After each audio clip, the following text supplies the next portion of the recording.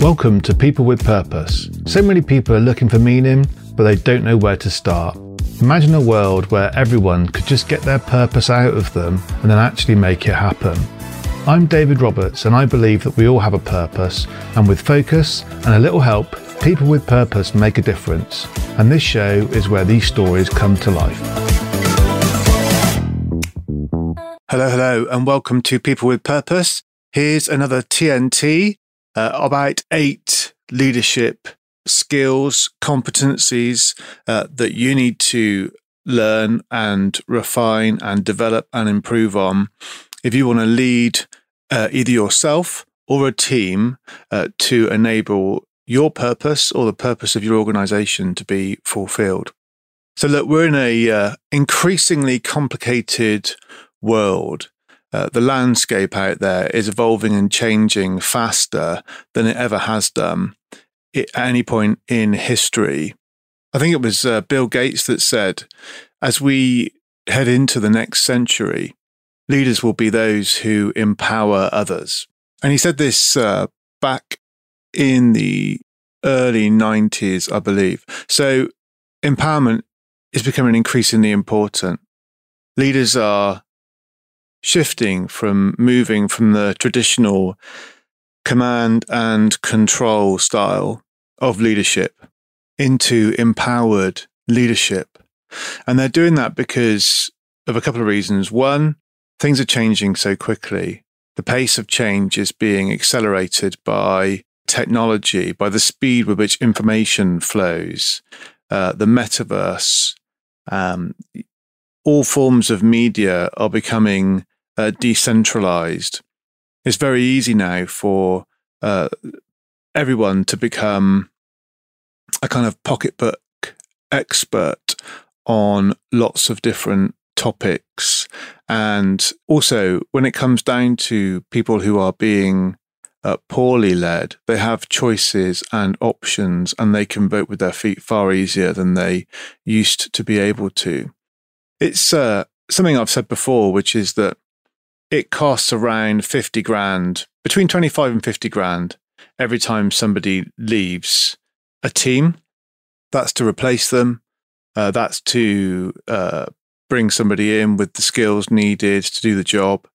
That's to the time it takes to train them, the cost it takes to train them, the potential risk of lost customers.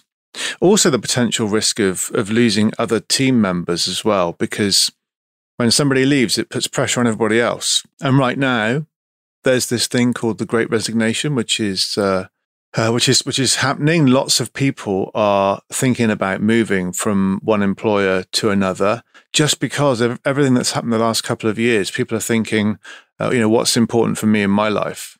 So about 40-odd% of people apparently at the moment are looking at changing jobs. More than 3/4 of those are doing so because they are disengaged with their current employer, with their current thing. So if you're not a good leader, then you're running the risk of neglecting people who work with you. And people are mobile. People can make decisions. People will vote with their feet. So being a good leader is becoming increasingly important, and being a leader that empowers others, that's becoming increasingly important as well. So charisma, strength of character, command and control, they're all tools, if you like, that were the primary tools of the leader before the turn of the century. Now there are different tools that are needed. And there are 8 key leadership competencies, which I'm going to run through now. So the first one of these is creating vision. A leader creates vision. A leader works to a longer term horizon. A leader is able to articulate a vision for the future and build a strategy to bring that vision into reality. Leaders also have a strong set of values, so they know what's important in terms of how that strategy is going to be delivered. And they're able to select people to either join or stay on their team who share those values. So characteristic number 1 of a good leader is the ability to create vision. Number 2 is motivation. How do you do on motivating others? Are you the kind of person that people want to follow? Motivating others is about understanding them and their needs, reading up a little bit on Maslow and seeing how their needs are being met by the things that they're being asked to do. How motivated are people by empowerment? How much guidance do they need? It's tailored to the individual. So have you created a plan for each person in your team to support them to develop what it is they need to be led by you? What do they need to develop their knowledge, their skills? What are the competencies they need in order to do the job they're doing now, but also the role they aspire to do? So number 1, can you create vision? Number 2, can you motivate people? Number 3, can you align the team? So you've got an individual plan for each person in the team, but how well do you as a leader bring those people together and motivate them as individuals to work together to all pull in the same direction? Alignment of the team is crucial. Number 4, are you a role model? What behaviors do you role model? How do you show up each day? And do you live the example that you want to see other people being, doing, producing? How do you manage your time? How do you focus on priorities? How do you handle relationships with other people and with customers? How do you work under pressure? What sort of leakage do people see from you? Do people get consistency from you? The behaviors you exhibit will be copied and emulated by people that respect you. So you need to role model the way. So number 1, create vision. Number 2, motivate people. Number 3, align the team. Number 4, be a great role model. Number 5 is all about communication. How well do you communicate with your people? One-to-one, one-to-many? Is it 360? Are you a listener? Do you listen actively? Do you check when you're working with a team to make sure that everyone feels as though they've been heard? When it comes down to it, as a leader, you can't always get to consensus. You sometimes need to make the decision, and not everyone will necessarily agree with that decision. But if everyone feels as though they've been heard, then they'll come with you. How often do you brief people about what's going on? How often do you give people the opportunity to give you feedback? How effectively are you communicating the vision that you've put together? Effective communication is a crucial leadership tool. Number 6, are you an agent for change? How do you manage change? How do you lead change? Are you proactive with continuous improvement? Do you make sure that you've got the information that you need to make decisions about changes that need to be made, and that you're capturing that on an ongoing basis so you can use that information, that data, and play that into how things could be improved and use that as a force for good? Being an agent for change is not just coming up with ideas and then swanning off to let everybody else deal with the chaos that you've created. It's also about following it through. It's about making sure you're keeping in touch with the change as it's happening. And then after it's been implemented, to make sure that it's bedded in. A true agent for change makes sure the change sticks. And then when things go wrong, how do you respond? Number 7 is leadership in crisis.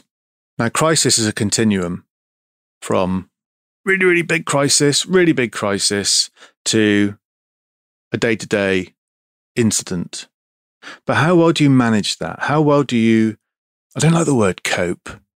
It's not a word that I like to use in my vocabulary, but are you a coper, or are you somebody who can clearly see that there is a problem, a challenge, a crisis emerging, anticipate it, protect the downside risk, and then when something bubbles up that's going to cause you a problem, how do you lead the team to resolve it? Do you get in there under the bonnet? And if you do that, do you spend too long under the bonnet so you look up and all of a sudden the world's changed? Or do you delegate how that crisis is handled and keep that pulse of communication going with the team? What's your speed of response, speed of reaction, speed of decision making? How comfortable are you taking a calculated risk, both to prevent a crisis and to resolve one? So that's number 7, is how you are in a crisis, action in crisis. And then number 8, could easily have been number one. It's emotional intelligence. So a leader has to have very strong emotional intelligence. And emotional intelligence starts with self-awareness. It starts with understanding your strengths and weaknesses, your natural orientations, how well you control your emotions or your mastery of your emotions. Recognize when you get triggered and what by and who by. So you know that your emotional intelligence is always in a state of calm, in a state of certainty and consistency. So you're able to, one, keep your cool under any circumstances, and two, so you're able then to take the right approach to light a flame in your team and your team members by giving them what they need from you so they can be, fired up and ready to go and to make your business successful. Or if it's not a business, whatever your team is trying to do to achieve your goals. So these are 8 leadership attributes, competencies. And if you can reflect on how you would score yourself or rate yourself against each of these competencies, then that will help you to build some self-awareness of your own ability as a leader. That will also help you to identify where perhaps you might need to take a different approach. You might need to get some coaching in a specific area, find a mentor to help you with something specific. So for example, in my scenario, I'm quite sociable, I'm quite easily distracted, and potentially my situation is I get excited. So in the example of emotional intelligence, if I'm aware that I get really excited about things and enthusiastic and very optimistic, then potentially I can dash off into making a decision and take more risk, perhaps with investments or a decision that takes the company or organization down in a certain direction. When if I've perhaps paused, collected some more data, some facts to test the hypothesis, then I might have made a different decision. Because I know that I'm prone to being optimistic. I'm a West Ham fan, after all. Then I know that I need someone in my team who's good on the numbers, good on the data, good on the detail.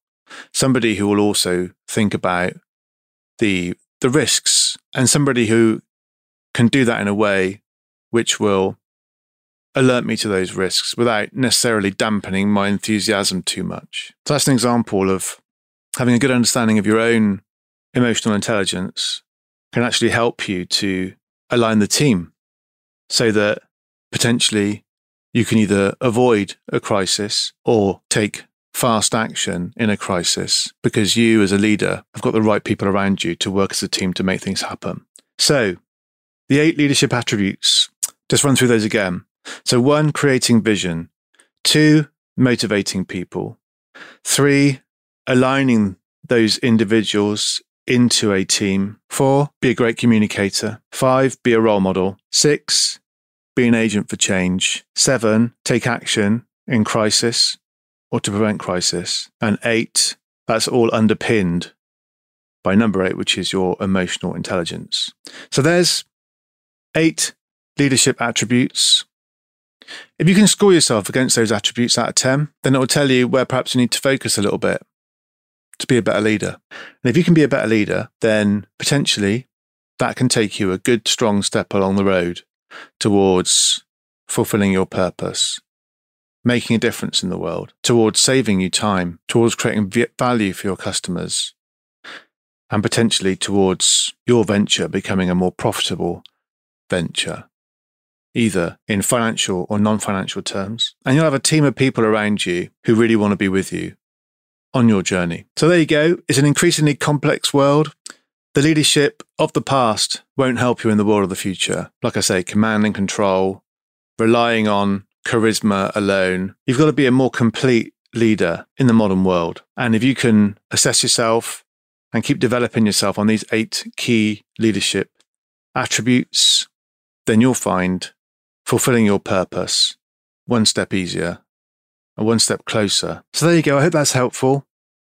If you can assess yourself against these 8 key leadership attributes, you can decide what you need to work on as a priority Because there's one thing for certain. In the modern world, in order to be truly successful and to be a truly great leader, you can't rely on the command and control style of leadership from the past. Leaders need to lead by example, and that counts in all facets of life. And leaders need to take the lead on their own personal development. Leaders of the future, you can't stand still. You can't say enough is enough. You have to continuously improve. You need to learn more about yourself and others. You need to keep on growing, and you need to keep on developing yourself as a leader and stay awake, because tomorrow's world will be different again to today's. So if you're going to meet the challenges of a rapidly changing world and fulfill your purpose, then continue in that journey of personal development and becoming a great leader, and continually becoming a great leader, reinventing yourself every day as a great leader, is what you need to do. And if you can do that, you can continue to keep people with you. You can continue to get their feedback and their input and their best as you and they work together to fulfill the purpose of the organization that you lead. So there you go.